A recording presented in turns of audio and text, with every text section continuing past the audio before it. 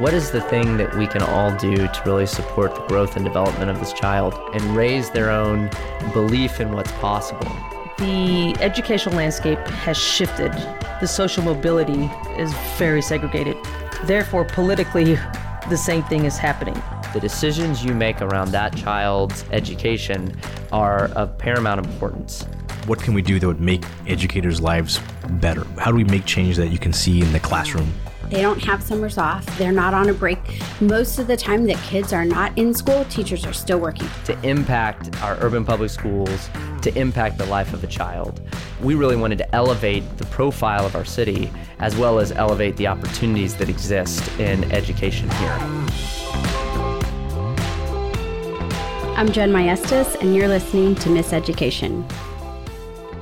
Thanks, guys, for being here, ladies, big powerhouse women in the education landscape that I loved sitting and talking to. And I was just saying that I don't think we've ever, the three of us, sat down together. I've gotten to talk to each one of you different times over the last year, really. I don't think before then. It's been probably just recently. But we've not gotten to sit down together. So I appreciate you so much for making time today. I'm sitting here with Inga Cotton and Christina Noriega, and I am going to let you guys tell everybody who you are and what you do.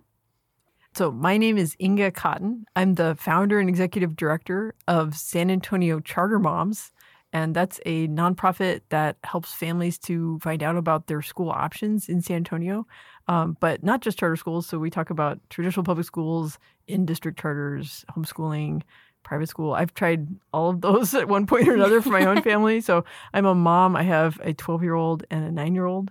And my son, who's 12, he's on the autism spectrum. And that just makes everything a little bit harder. Sure. And I want to make it easier for families coming along behind us because there are so many options out there that it can get really overwhelming. Yeah, for sure. For sure. Thanks, Inga. True story. I'm Christina Noriega, and I'm a full-time artist, a muralist, painter, but I'm also just very passionate about education.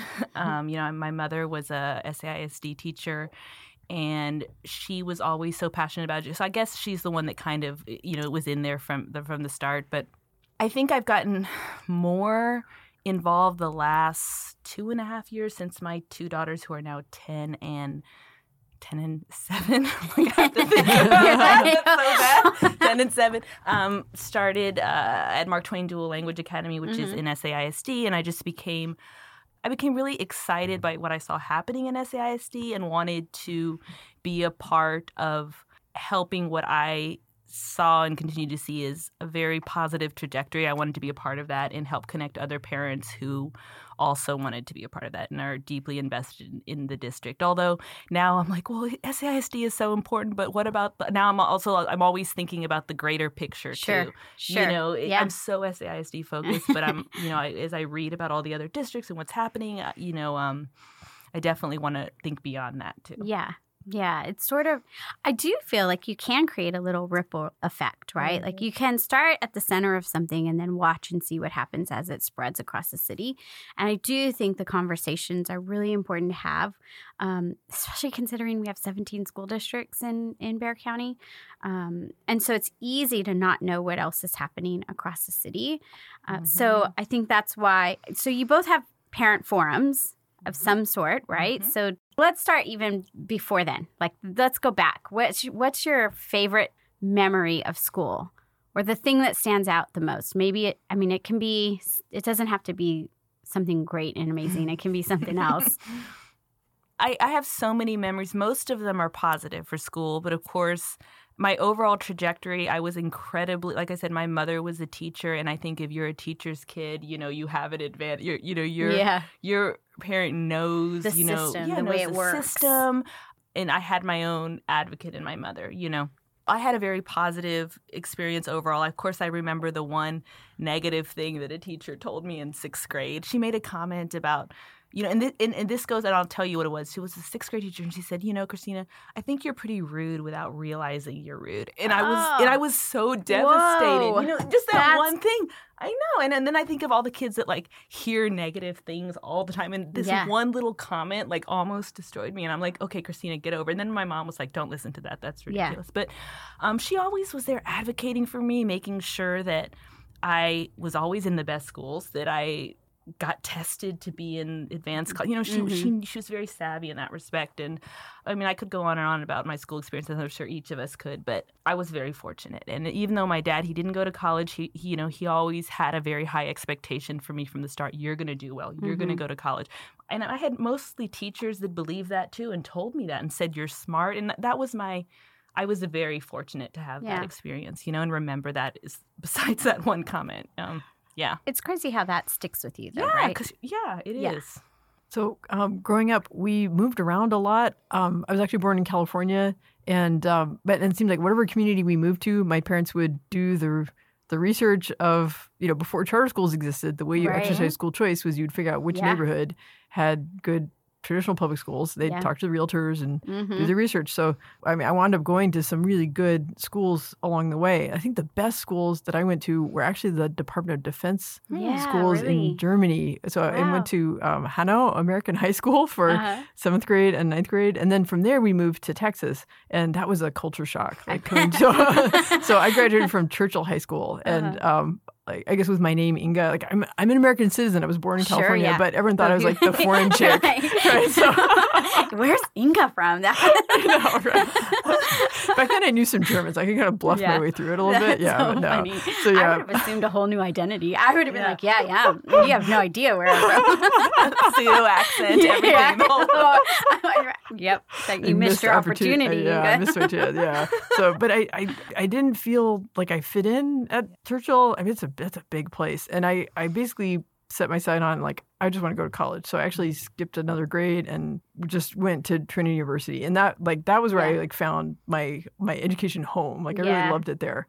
So and actually my first term paper in college was about school choice back in 1992. That's awesome. It was a political science class, and I wrote a paper about school choice. And the professor thought, I was like, this is really weird. But I was like, no, it's on Bill Clinton's platform. Like, look, it's a thing. Like, okay, this is weird. So who knows? And what was the climate like in San Antonio at that time? There were no charter schools in San Antonio. None at all. There was no charter school law in Texas until like the mid 90s. Yeah. So and then like KIPP, San Antonio, like New Frontiers, like there's a handful of charter like George Gervin Academy. There's a handful of like charter schools that were founded in those first few years of the charter school law in San Antonio that are still around.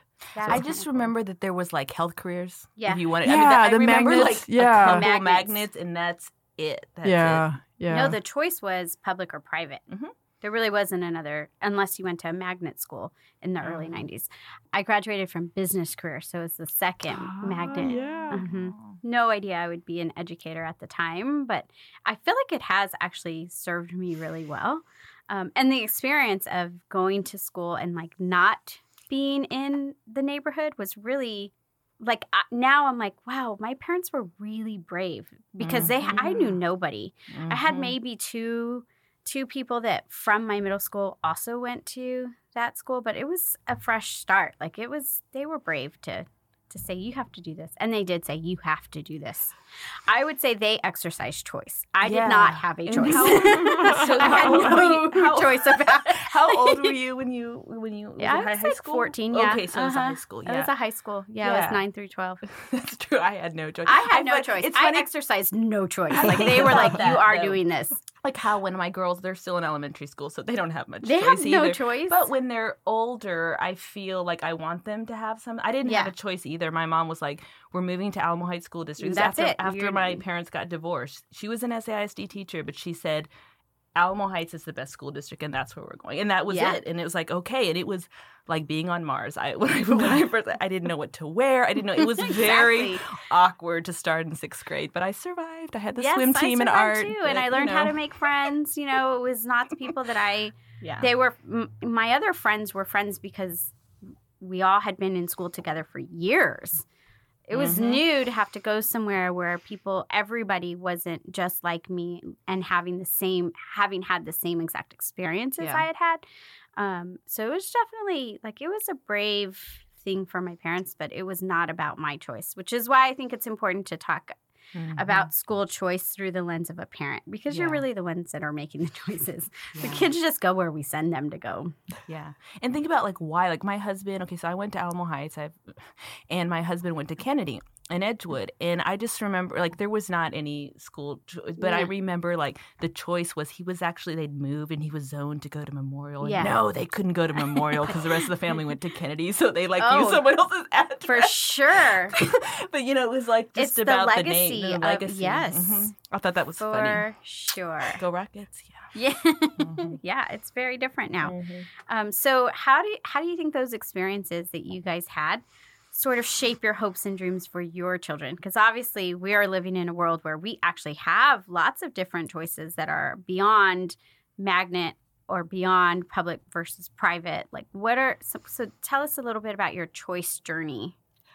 So even when I was in middle school, high school, I was that nerdy kid I would read the newspaper and I would read the Wall Street Journal and the Economist and brilliant, also nerdy, aka smarter than everybody else. But the Economist and the Wall Street Journal, they covered there were in the late 80s there were vouchers in Milwaukee, so you could actually get a voucher to go to a private school. And I remember thinking oh man, wouldn't that be cool? Wow, why don't we have that in Texas? And in fact, we still don't have vouchers in Texas. But that stuck in my mind, and that's why I picked that as a topic. And then, so I guess back in around 2011, we were renting a house in SAISD, and my son had just been diagnosed with autism. And so I was researching, okay, can we do SAISD schools? We were zoned for Hawthorne. What is special ed like? What are we dealing with? And then at the same time, some friends of mine who are in the philanthropy world were talking about bringing some charter schools that had already been successful in other states and helping them expand to San Antonio. And we were just on a play date and talking. And I was like, wow, you're doing what? You're going to help Kip build an elementary school? This is so cool. And they're like, whoa, you know what this is? And you like it? Yeah, I wrote a paper about it. There's not a lot of people at the time that were yes, yeah, do this is before it was cool, right? Yeah. So I would say there are some that still argue. That's not cool. Yeah. Right. And so meanwhile, we moved to Alamo Heights. And I thought, okay, well, it's a good school district. We'll be fine, but I believe that more parents need options. And so I'm going to help these schools get established. And then after a while, we realized that Alamo Heights, it's a really good district, was not a good fit for my son just because of his combination of challenges and abilities. And so I found myself homeschooling. And then I got him on the waiting list at a charter school. And then now he's at Great Hearts. So I was like, wow, I'm really glad I started working on this back in 2011 because the school didn't open until 2014. Sort of so interesting how that came full circle for you, right? That you just were thinking about it and then you were interested and wrote a paper and then here you are, 10 years later looking for a school? I had no idea that I didn't see myself going into education as a field or nonprofit work or because right after college I went to law school and I thought I would work as a writer and researcher. I would do administrative law or appellate law or something. But that was not the plan. So that's really interesting. Yeah, no, it's so much of our own experience influences what we choose for our own families, right? Totally. I remember one of the things that I really regretted and I didn't really start to feel the sense of loss until I went to college. I left San Antonio. I went to Yale in Connecticut, and that was another, whoa, my God, now I really am on Mars. That was shocking for me. But one of the things that I regretted was not growing up bilingual. Me too. I mean, I felt like I'd been robbed of an experience, but I didn't realize it until I was older. And, and for some reason, at Yale, I met a bunch of Latinos who were from California and who were all very activists and all spoke Spanish. And I'm like a fake Latino. That's what I felt like. I felt so weird. But I was like, I really regret that I didn't grow up speaking Spanish. My Spanish is okay. I can understand it okay, but I can understand way more than I'm willing to try to speak. And if somebody talks to me, experience. I can get by. Yeah. But you know what's helpful in San Antonio is the same way that I feel about Spanish, many Spanish speakers feel about English. Sure. So like they understand me. Feeling shy. Yeah, of course. They understand me when I speak English Sure. as well. So we can get by here in San Antonio. Like Sure. you can speak to me in Spanish, I can answer you Yeah. in English, and we still are going to have an Oh. A-OK conversation. This Like is my everybody's going to experience at understand Twain. Like each other. parents, like there are parents that only speak to me in Yes. Spanish, and I only speak to them in English. Exactly. And it's everybody, fine. but outside of San Antonio, that's not the case. Yeah. Like I couldn't get by on my Yeah. Spanish anywhere but here. Well, I felt like, like Yeah. I said, in Connecticut, it was like, what, Christine? So then, so initially my daughter went to KIPP Esperanza because there was like two options at the time, and it was like KIPP or Bonham, and I thought I had a better chance of getting into KIPP than Bonham, but then when I heard about the, SAISD's vision to really expand dual language,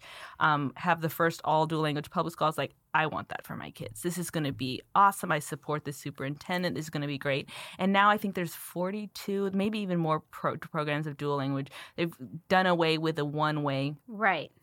which is doesn't help, Subtractive, which is actually. subtractive. Yeah. And it's funny you say you were zoned to Hawthorne. That's what I am zoned to currently. Really? They used to just have bilingual, and now they don't have any because they tried. I think they moved it over to Pershing or something.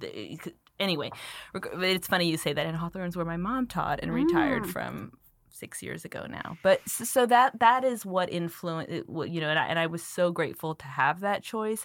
I got some real pushback from some parents who were kind of like, why aren't you sending your kid to Bonham? Why are you doing to KIPP?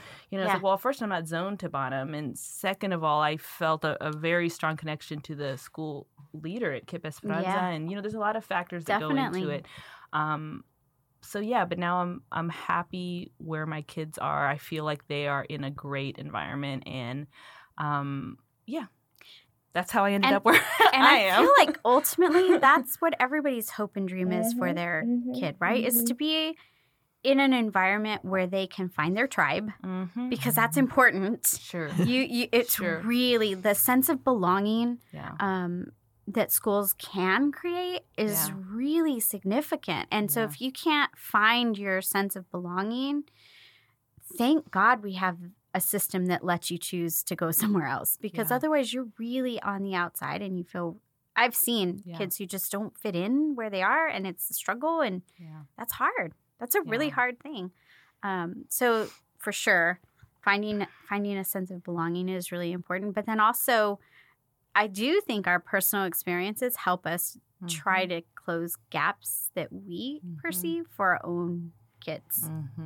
Yeah. And that's one of the things I wanted my kids to have more of an integrated school experience than I had. I went from when my parents were married, a fancy private school in San Antonio, and then to a less fancy private school where my mom was a teacher, and then I went to Alamo Heights, which was great. I got a great education at Alamo Heights, but, it definitely was a bubble compared to what San Antonio is really like. And I was like, this is, and then especially marrying my husband who went to Kennedy, like talk about a completely different experience. So I was like, I really value, this is why I'm also, I'm going to sound like I'm advertising us, but to an extent, I really appreciate the diverse by design system they have, because I think it is a gift for everybody, anybody, what to be able to be in that and being exposed. Like you had an other world. You were in Germany. You had this. You started. You had tastes of like, oh, there's a bigger world than just this bubble. Exactly. I didn't really have that experience significantly Till until college. So I really want my children to have that worldview as early as possible. And understanding. It's not just people like you. Yeah. It's a bigger world. So you both took your personal experiences and your hopes and dreams for your kids, and you created sort of a line of passion work involving parents. So Inga, you want to tell us a little bit about SA Charter Moms? Oh, yeah. So back in 2012, I decided I'm going to learn WordPress. I'm going to create a blog. But don't go back and look at those old posts. They're no good. They're no good. But we figured it out, and now we have like guest bloggers, and so we try to have content that's really helpful to parents when they're trying to figure out what is a school about, how do I navigate like open enrollment and lotteries and waiting lists and stuff. And then recently we've been putting out all of our content bilingual, English and Spanish. And so then like I created a Facebook page to share the posts. But back then we didn't have any budget. So I realized that a Facebook group was better because people would see the notifications even if we didn't pay for an ad. And then the group is now over 5,500 members. Wow. Of like people would just kind of add their friends and they come in, they ask questions. They say, hey, I saw a billboard for Idea Public Schools. What is that? Or, like I found out that Northeast ISD is offering enrollment for dual language programs, but it's a cluster system. Like, what is that? And so we just answer all these little questions. So, and try to keep it very civil and welcoming and safe because online spaces often go to the lowest common denominator. And we really fight to keep it like a happy, welcoming place where parents can, like, there are no dumb questions. Man, they can come in and be themselves. We're living in some like super divisive times right now. And online it is a threatening place sometimes. I'll text Inga. I'm like, how are you so calm with that comment? So like, okay, and Christina has an online forum too, and it's also a Facebook page. Yes. Do you want to tell a little bit about that one? Yeah, and actually it's funny, like Inga and I kind of developed it together to start with because, it's called Parents for Progress. We support SAISD. And it came out of, my background before I was living my dream as an artist. I was in marketing and advertising and communications.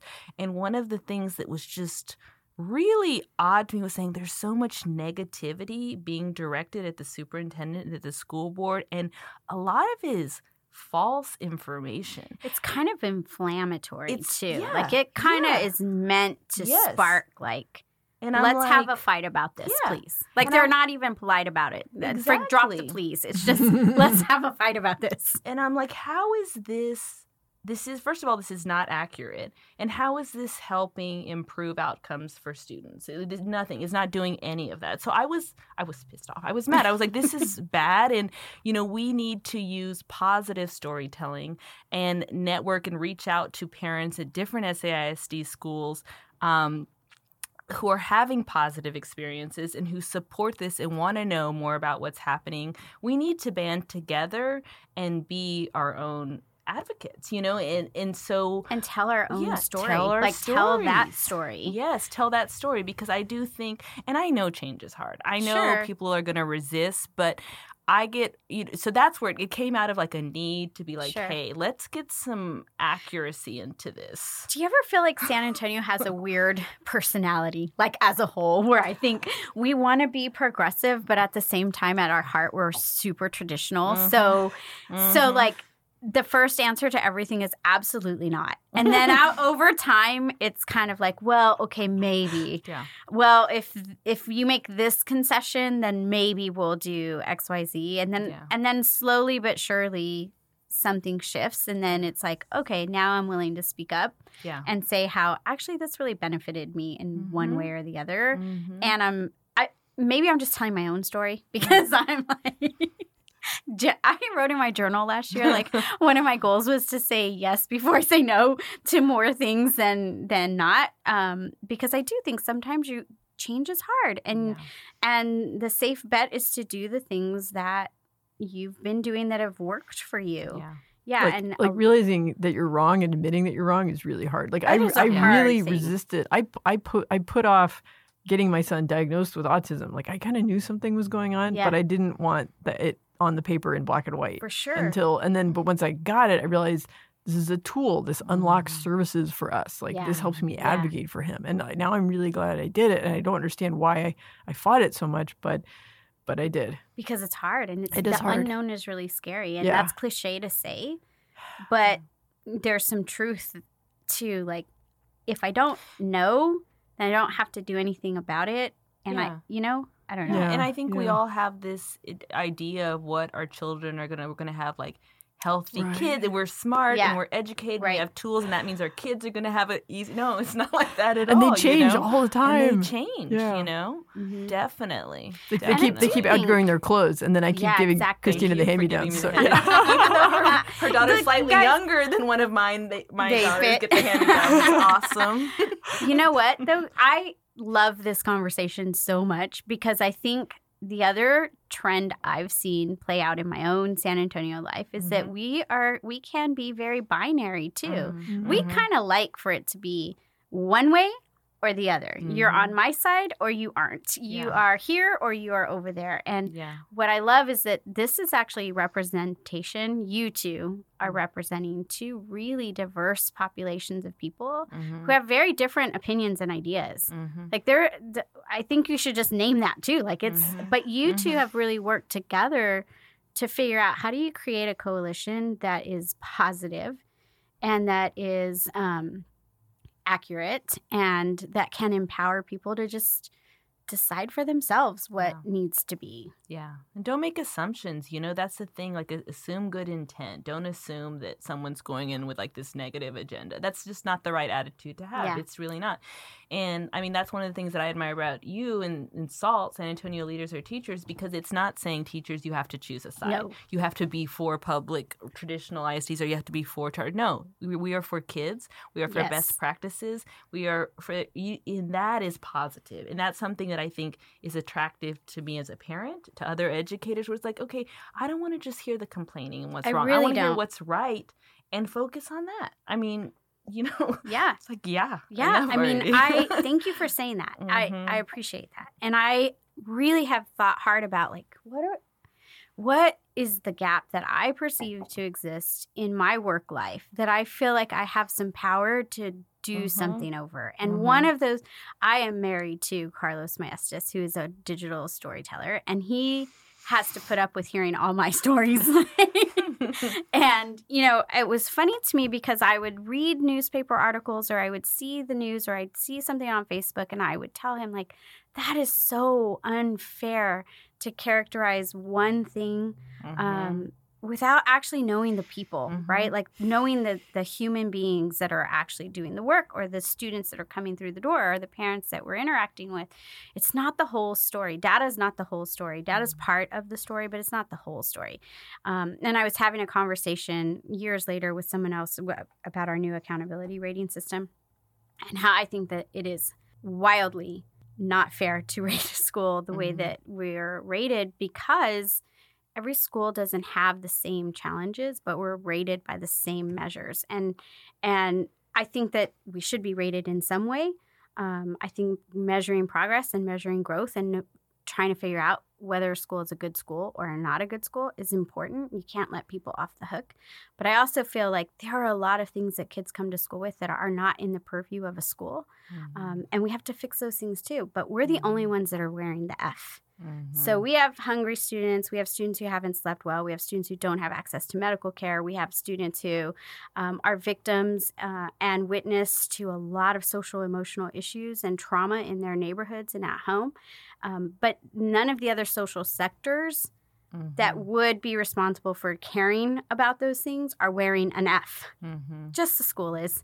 And that's part of the reason that I thought, you know, we are not doing as good of a job as I think we could at celebrating the work that's actually happening in education in San Antonio. And we're not celebrating the professionals who are showing up despite all of the challenges. And our teachers work tremendously hard across the city. And we don't get to tell their stories that often. So that's how SALT was created. And that's why I like this conversation because I think I really like that you guys talk about what is going well and how can you access what's going well. That's the focus. Like you could talk about what's not working. But ultimately you want people to know what is working and then how do you access what's working? So like we do share links to the school report cards in like on the mobile app and on the guide page and like so like on San Antonio Charter Schools app and on the guide page but like I don't want parents to have that be the limiting factor for them. Like I really want them to know the story. Right now. So I mean, but like we'll do. I was telling Christina, like we're working on blog posts where like we'll talk about an entire school network and say like look at all this whole portfolio of schools, right? Or like look at this particular school model and like think about what the reasons are why this is the best fit for your kid. Not like people will join the group and say, I want to know what is the best school in San Antonio. It's like there is no single best school. There's So, not. Yeah. Although if people ask that, they probably want basis, but It's like, what do you mean by that? Right. It depends, right? Yeah. Best But- at what? Yeah. And right, compared because to there's who? so much more, and Yeah. like being able to have your kids experience classmates and peers who don't have the same background that Right. they do, right, and Mm-hmm. broadening their horizons that way. It's like there's value in that. So Yeah, I feel like with the rating system, I feel like we haven't ever gotten good at nailing it, because what was it before? Needs improvement required, or met standard, or and it didn't really do a great job, of one of the things that Diego Bernal's his main criticism of the A through F system is that he doesn't like that it's on terms that kids understand, and that's one thing that really stuck out with me. I'm like, yeah, For sure. and then I was like, well, do kids that are, as you say, in F school, do they know that they're in it, or do they? Is this something? And then I'm like, oh dear, then what do we? But I think that but we have to have some way to know. Is one of the things that really stuck with me, and not to go off on a tangent, but you know how I definitely. One of there's a report released by the New Teacher Project a year or two ago called The Opportunity Myth. And I encourage everyone to read that because that left a profound impact on me. Right. Because basically, long story short, this study, they went all around the country, rural areas, urban areas, private schools, public schools, and looked at what was being taught, what was being offered to students. And overwhelmingly, children in urban areas, high minority, high poverty districts were not being offered even grade level content. So a lot of them, here's the opportunity myth. Okay, we're doing well. We're making A's and B's. I've done everything I'm supposed to, and then graduating completely unprepared to go to, a four-year college. And so, that's something that we need to acknowledge exists. Yes. It's implicit bias. It's people not even knowing that that's what's happening. And that's, to me, a huge danger. So how are we rating? How are we saying, okay, this school, it feels great. It feels like a wonderful community. But is it serving the kids, too? Because I do believe academic rigor is very important. And that we can't we have to have that balance of meeting needs, and it's incredibly difficult when you have all the things that you mentioned. But we also have to make sure. We have to make sure So we're how? doing what Well, we're supposed to be doing. Yeah. I don't know how. I don't know. It's like the conundrum of the century, So if right? it's Like, not how rating do A you through do F, it? what are you doing, and how are you measuring the schools and making sure that that's I think that's the $1 million question. I think that having the grades on schools highlights also the inequality of resources that Yeah, that for sure. if so much of it is dependent on property values, and like a district like Edgewood ISD, the property values are so low that they can't have modern classrooms because they just don't have the property tax base for it, and how unfair that is. So it's like Pandora's box, right? Like every time you lift a layer, there's another thing where you're like, well, that's not fair. Yeah. Okay, well, that's not. That's even more not fair. Yeah. Yeah, and it's not okay for a parent to say, "Well, my kids are taken care of, so we're fine." I'm college educated. We're able to buy a house in a district that has a lot of resources. But I can't just sit back and say, "Well, we're fine," or like, "Oh, well, I got my kids into an open enrollment charter school. That's so we're fine." It's like it's not fine until everybody's fine. I'm not okay with just saying, "Well, a few people are saved." No, we have to help all the kids. Yeah, for sure. Feel the same way. Yeah. So how do we do that? I think Empower parents. Empower parents. That's a big creating dialogues, connecting parents to each other. I would love to see more connection between parent groups and teacher groups. Like I feel like there's still kind of this little, hey, let's talk to each other. One of the things that last year at my kid's school, when I was on the PTA board, half of it was teachers and half was parents, and I think that was incredibly, incredibly valuable in understanding where both sides come from. Yeah. Like, what are some of the things you felt got lifted? Like, it was like, oh, well, this was important to know that maybe one group or the other didn't think about. Just realizing, how much is put on teachers' plates and how they just want to teach and they don't want 500 billion requirements and this and that. And I was like, why are you on PTA board then? But we need you. But in that respect, it's like, just tell me what we can do to help you. It helped me kind of understand that, and it broke down some walls, I think. And it got more teachers showing up at PTA event. It just created more, we still have a long way to go, but I think that really having compassion for what each group is going through, because, we all have the kids' best interests at heart. But I think that the more we can do that, the better. The more parents and teachers can talk to each other and force it upon, it's wonderful to do that, because then you're like, oh my. And I don't know. I do think the teachers have way too many requirements. I'm worried about that. I really am, because it does get in the way of just teaching in the way they know best, Yeah.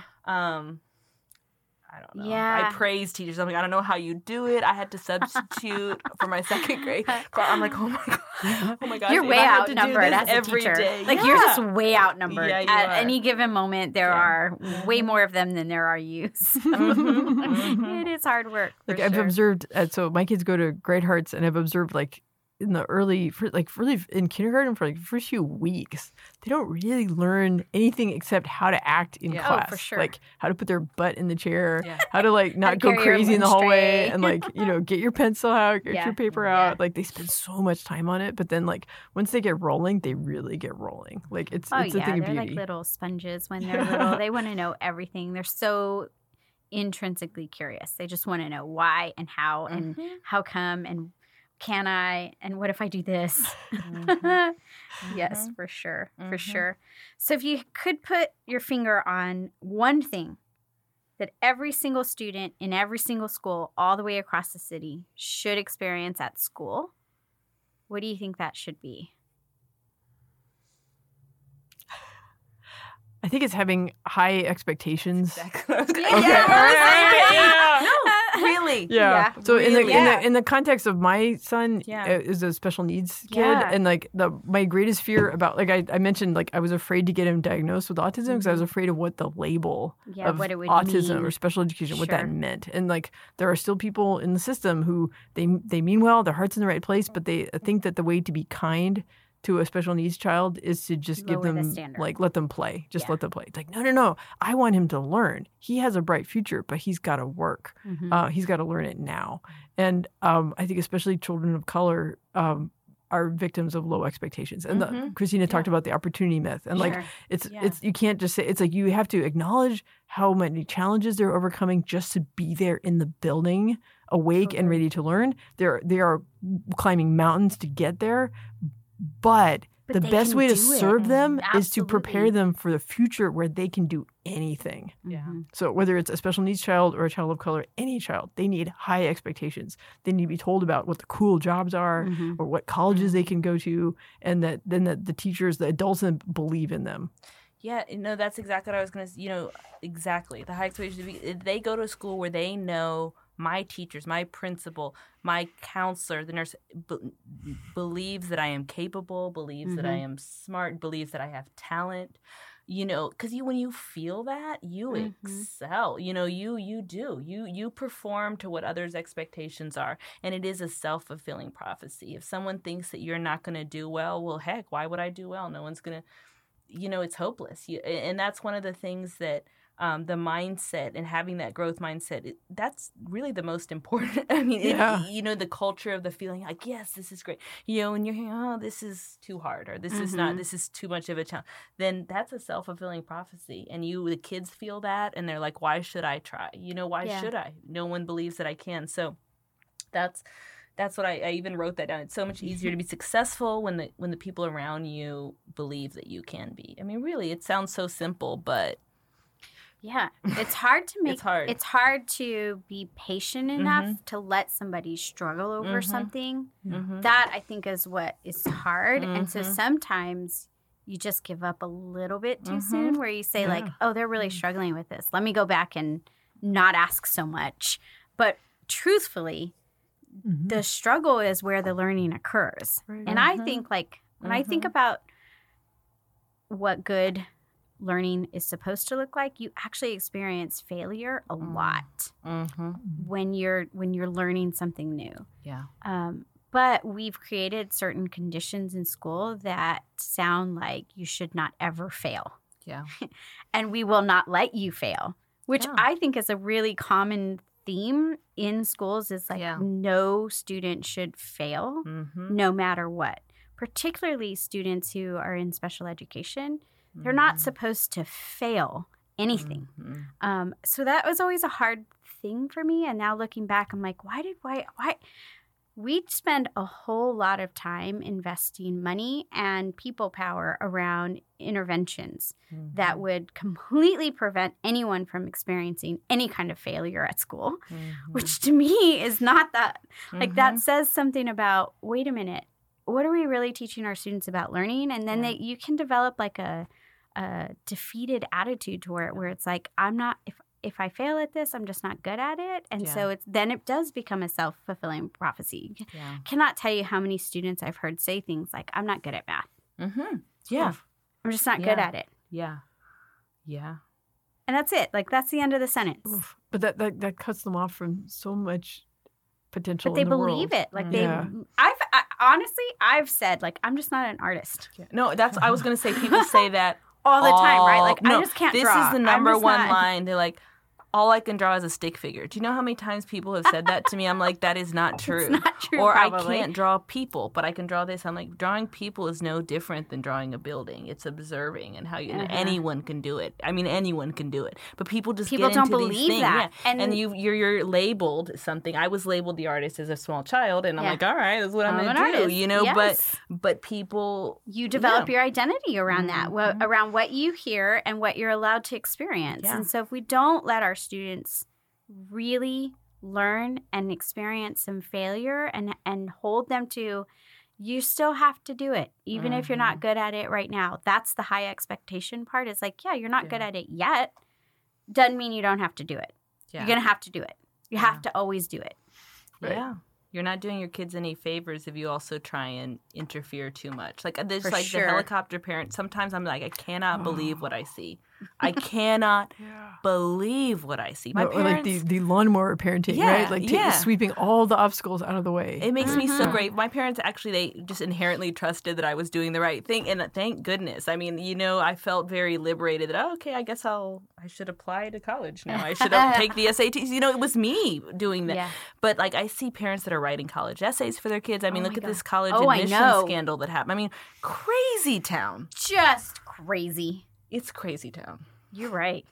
It's like, but it's also like that opportunity hoarding is getting my magnified. mom writing an essay. Oh, yeah. Like, But it's getting magnified, with the haves and have-nots now, because there's so much online. There's all these, like, there's more opportunities to cheat, quote unquote, or do all, I feel like it's magnified now, and it's just creating more polarization between the haves and the have-nots. Yeah.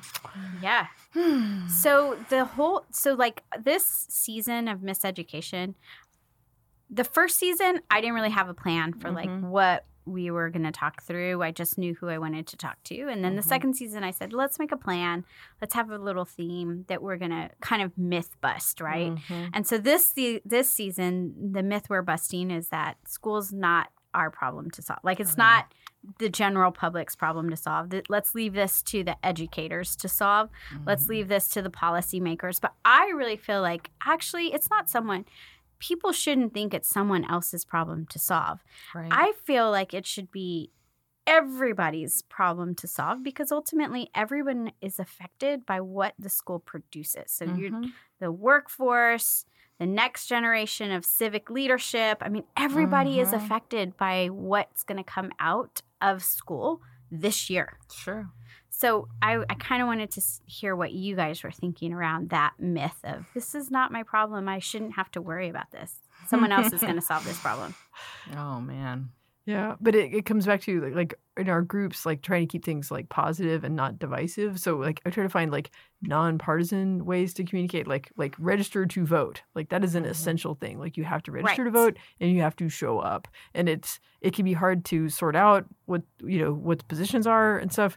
And like there's been so much well, they don't really talk about education that much in the Democratic political debates, but there's kind of stuff happening on the sides of like at rallies and stuff, and it's like I want to share some of that in the group, but I don't want to polarize the group. So I don't haven't solved that yet, but it's like trying to get people thinking that they can make a difference. Some people think you're only about charters because it's charter moms. Yeah, I mean the name stuck. I mean, but I think that's people... one of the things I tell Inga all the time as a communications person. No, because people are gonna label you and judge you based on that name. She must be too pro charter. But if they have a problem with charter schools, then they have a problem with trusting parents. But maybe they don't know what charter school means. See, you know so much about charters. There's so many people that hear that word, they think privatization. It's a triggering word. And like you know the truth about, yes, there are great charters. There are some that are public, but not everybody knows that. And then they hear that word, a different and layer of choice now too that exists, where I feel like I just am so happy you're here because I want everybody to hear what you really think about the way the city's education landscape could function, right? And how you're not really only about taking a hard stand on just charters, right? I don't want to put words in your mouth. I'm just no, that's I'm really glad true. You're here. No, thank you. Yeah, well, I mean, I'm really happy. I feel like SAISD has been willing to communicate with me and like share information with me and stuff, right? So like we're working on a blog post that's a guide to like SAISD is doing open enrollment right now, right? And like how do parents navigate all the choice schools in SAISD? And like SAISD is like, so they recognize that charter schools are here, but they want to offer their own attractive schools to families and have schools with different educational models and schools that aren't tied to a particular enrollment area. Because I think that's a really key change is that like you don't have to just go to the school down the street. If it's a good fit, that's great, do it. If you're like, I don't think the school down the street is the right fit for me. I want something different. So like I wanted more inclusion for my special needs kid. Sure. And I thought, wow, classical education, this is really cool. Like so just having I mean it's like a menu with like all these different options and types of schools. So like Rodriguez Elementary is going to be dual language Montessori, and there's never been anything like that in San Antonio before. Really cool. So something brand new and exciting. Yeah, that's really cool. That's really cool. Yeah, so I realize in talking to a lot of parents, they're like, charter, that must mean to it. There's still just a lot of misinformation. There's so much misinformation in the world. It's bigger than I think we realize. Yes, when you're in a certain green, okay, I understand that, but it's amazing how like, okay, for some that means, and if you're hearing a headline that charter means private means this and this and there's so much misinformation. You're right, because the people, I feel like people don't. They immediately start saying schools are privatized or run by private business. Right. But it's like a charter school is private in the sense that Trinity University is private, I guess. Like that, like a private university, they can take public money for scholarships, right? And they can't discriminate on who they can be like as private universities can be selective, like a magnet school, right? They can set a standard, but like charter schools, like they have to take my son. Like he's a handful.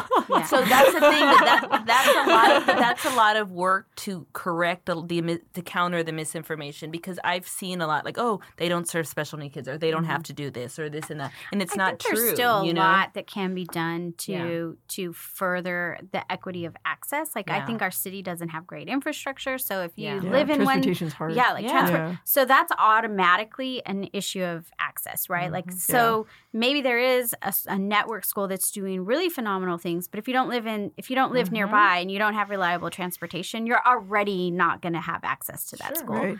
I think too, like things like your admissions application deadlines. If you're way earlier in the year than everybody else, then people who may not know, like you're not in that circle of knowledge already, you might get the information too late, or you haven't just worked out yet how you would get to that school. Then that's also an issue. You look at it access. from that, and I look at it through the lens of being a communications person. I look at this brochure. Does this brochure say it's for me? Is it bilingual? Does it show Latinos? Does it show and if it doesn't, that means it's not for me. You know what I mean? That means it's not. So I look at things like, okay, how are we? And we should hold all schools account to be like, how can they say that they are for. I think that's important, whether you feel like you're going to be accepted there, whether you're going to feel comfortable. Like, are people going to, if I don't speak the language or if I don't, if I ride the bus, is it going to be weird for me, So yes. One of the negative things that a teacher said to me, I think I've probably shared this story on the podcast before, but was in high school, like I told you, I went to business careers, which was not close to where I lived, and I had to ride the bus, but they did provide transportation. Like, they had an agreement between the school districts.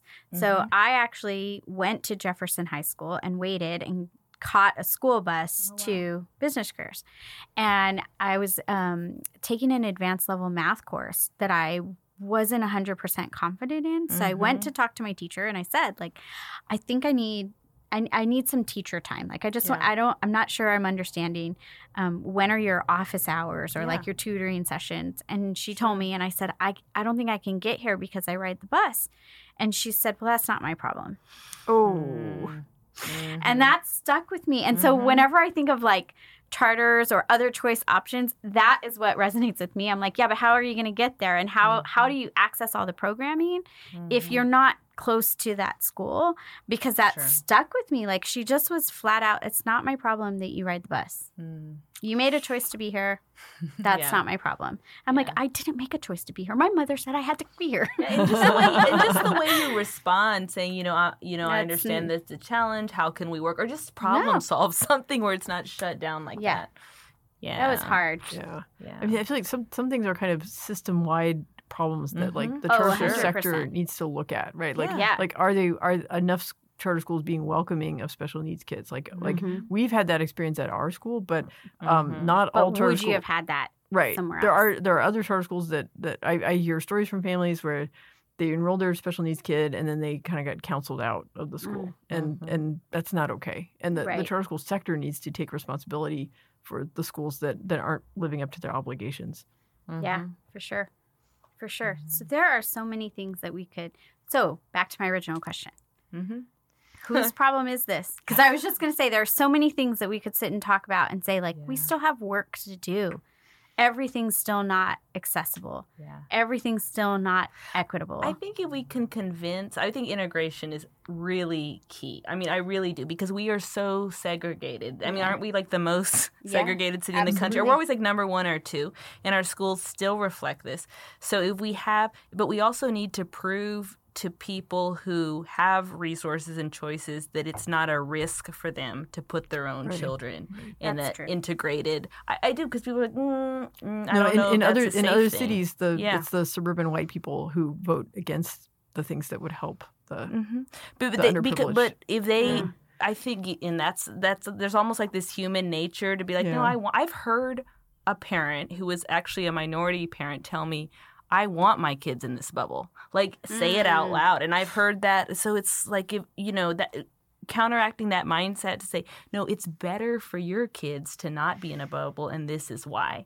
And if we can, as parents, talk about that and also hold our school systems accountable for that. Like, if a charter school, if you're on a board of a charter school, you're board of whatever, saying, how are we speaking to parents who maybe don't speak the language, maybe they don't have internet access at home? How are we welcoming and making that a priority? I think those are the things that will start to move the needle. But sometimes it does feel like, we've got these little examples that I think are doing really well. But not everybody's going to sign up for that and be on board for that. That's reality, right? Yeah. And I think honestly, I think like, I think there's so much good work happening all the way across the city, all of the time. But I also think, like, we're still in competition mode in some regards. And so we don't always want to celebrate. I'm sorry, I'm scared to say it, but we don't want to celebrate everyone else's success. Like, we want to hoard the success. Well, I tried, so for example, at the Thanksgiving parade in New York City, Reagan High School got to march. They were the only band from Texas. And I made a big deal about that on my page. And people might be like, well, this is a charter school page. Why is she making a big deal about Reagan High School? It's just a big deal. It's a big deal. They represented, Reagan High School represented Texas at the Macy's parade. That's what I'm saying. Like, we're so hesitant to I feel confident enough about what what our organization represents that I will share success from everywhere. If it's charter or district or homeschool or private, whatever. I will share that success on the page because we all need to celebrate it.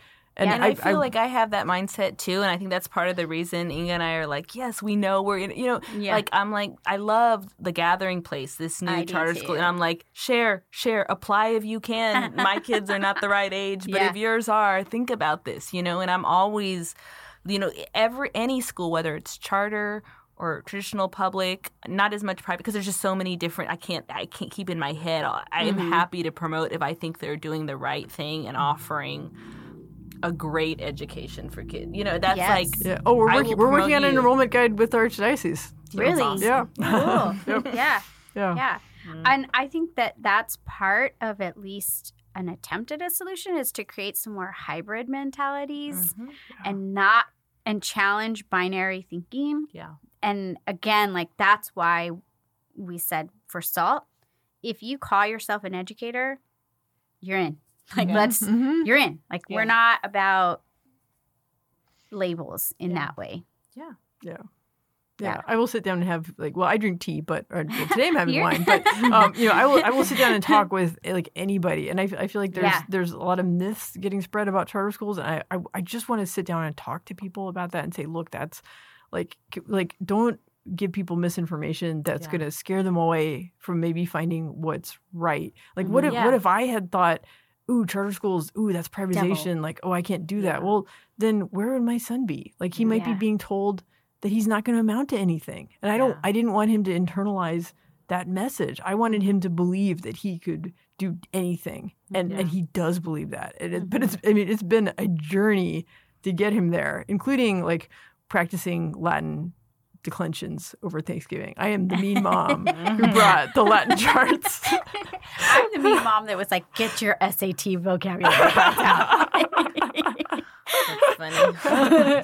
Yes. I like that it had y'all as the plural second person. Yeah. I'm like, oh yes, these are Texas Latin charts. Yeah. So I do think there's so much work to be done, but I do feel like if we did it together, we'd get way farther than trying to do things on our own. So that's my big wish is that we just have more conversations like these where there's wine and we're not trying to convince anybody of anything.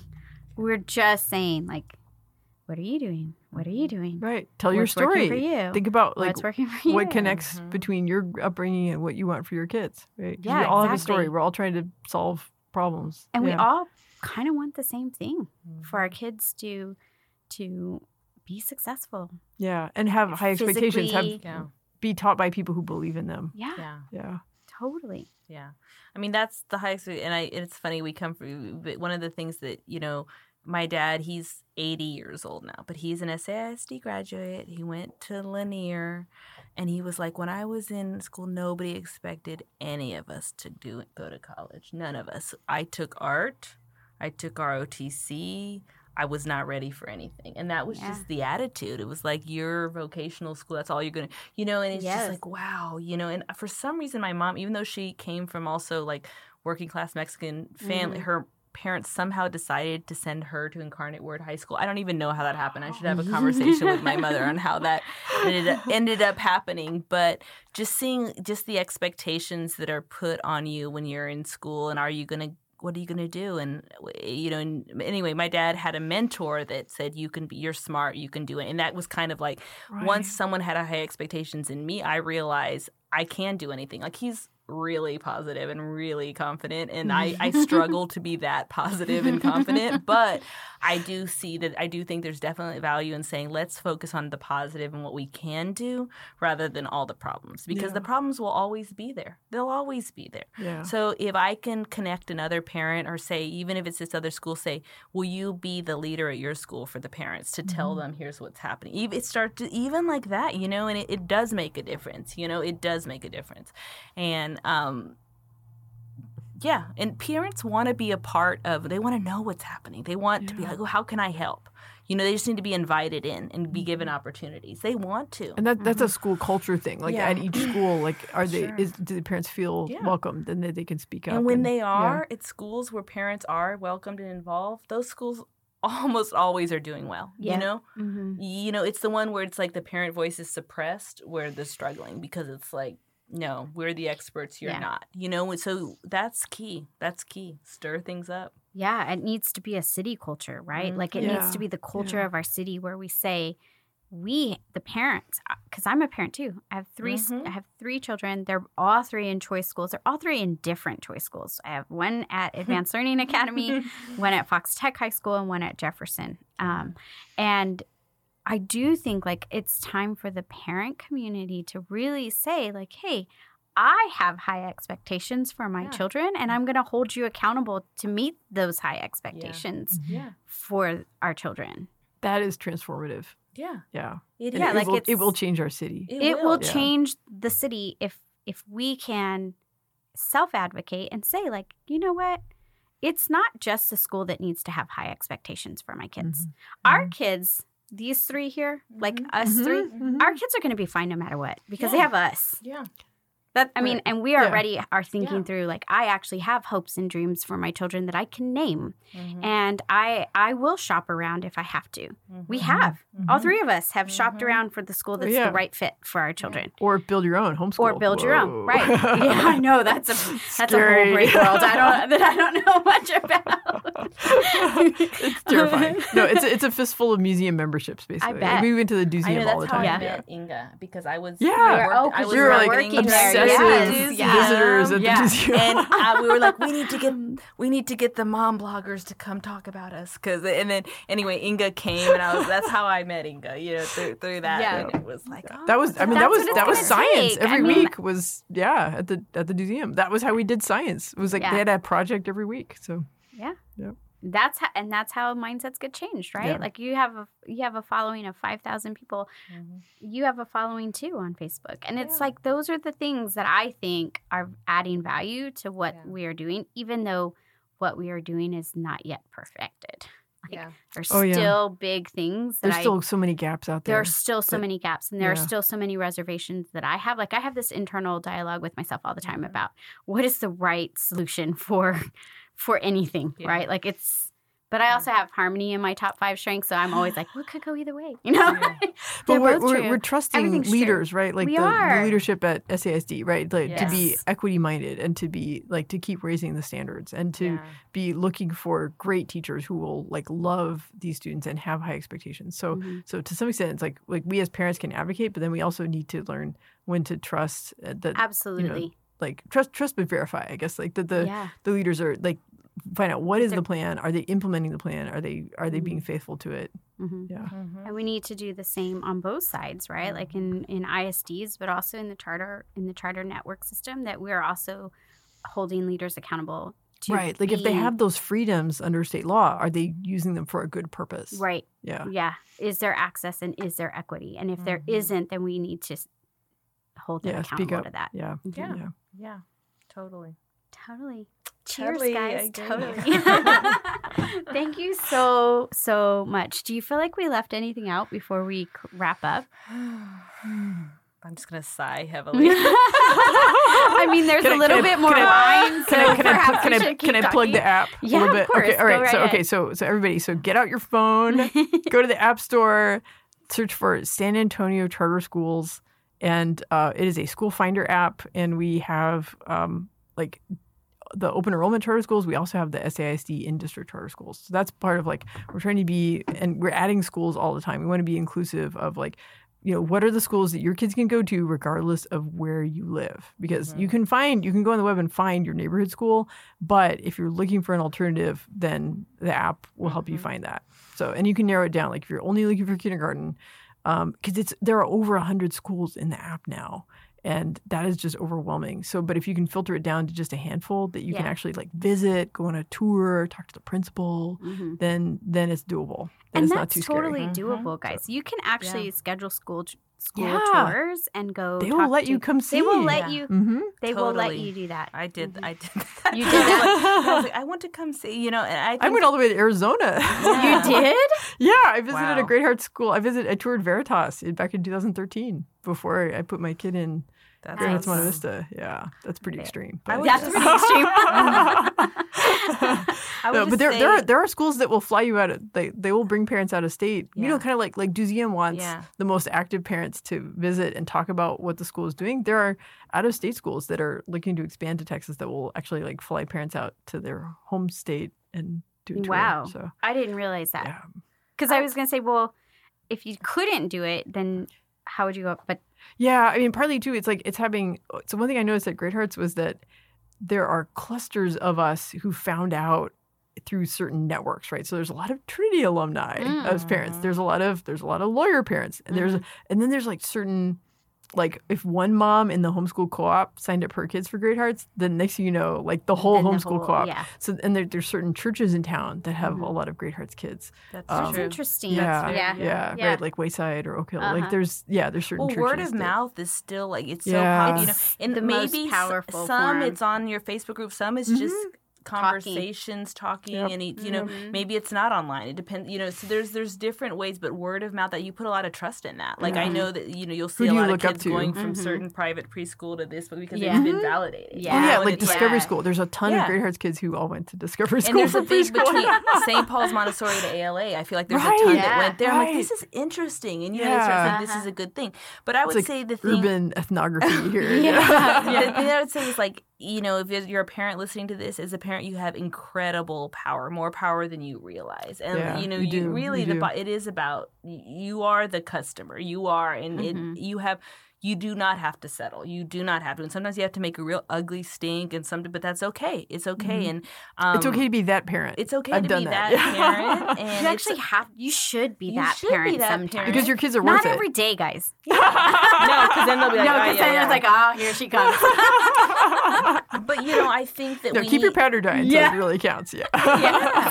Yeah, no, it matters as a parent, and then figure out, and if your school is not responding to you and being reach out to other parents. Join your group, or Yeah, there's or also go to the school board meetings. Yeah. Because they have public comment periods. And then I've, there's I've done this it. I can group- explain. I can teach you how. Yeah, and Christina's there's done this it. group, and you know about this too. It's a Facebook group now called Mindshift ED, and it's Right.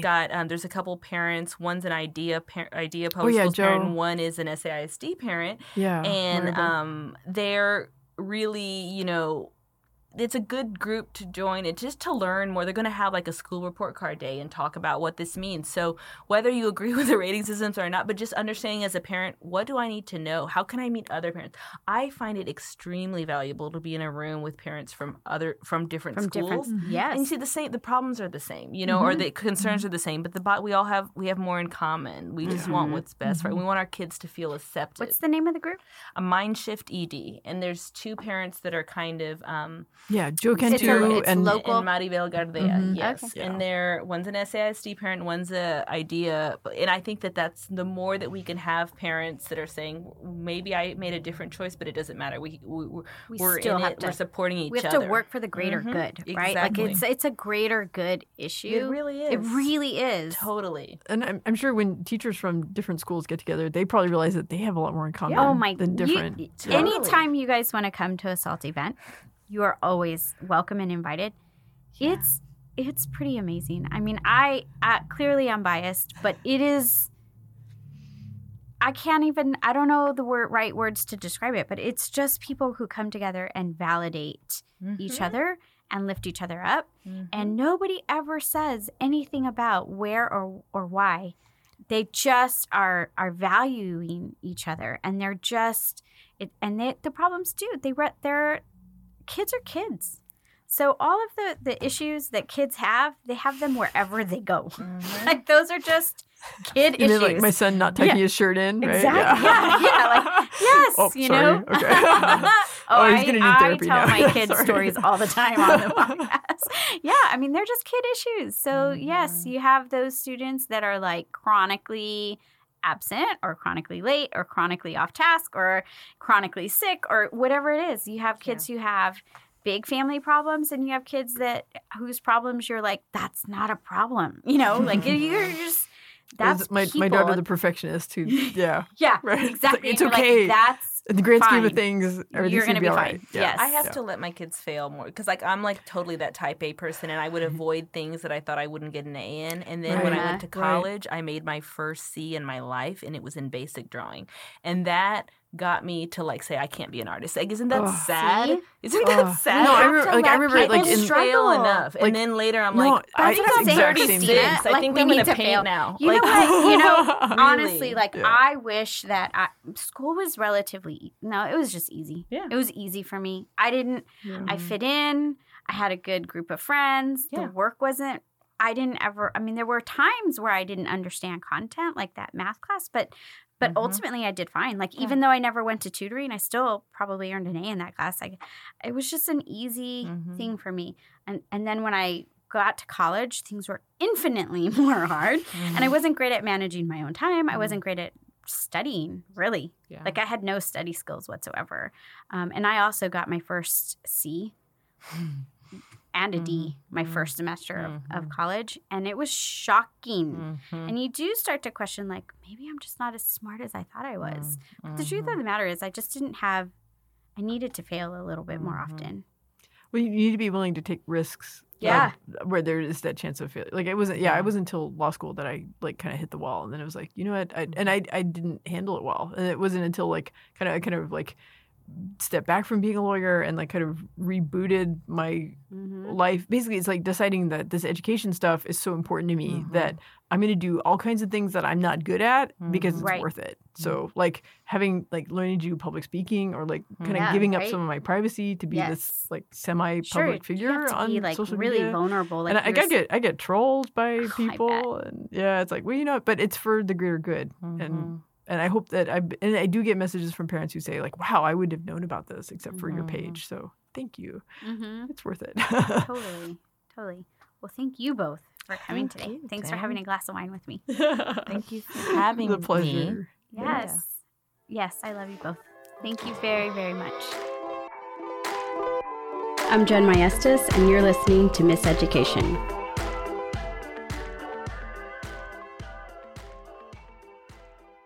This podcast is a part of the C-Suite Radio Network. For more top business podcasts, visit c-suiteradio.com.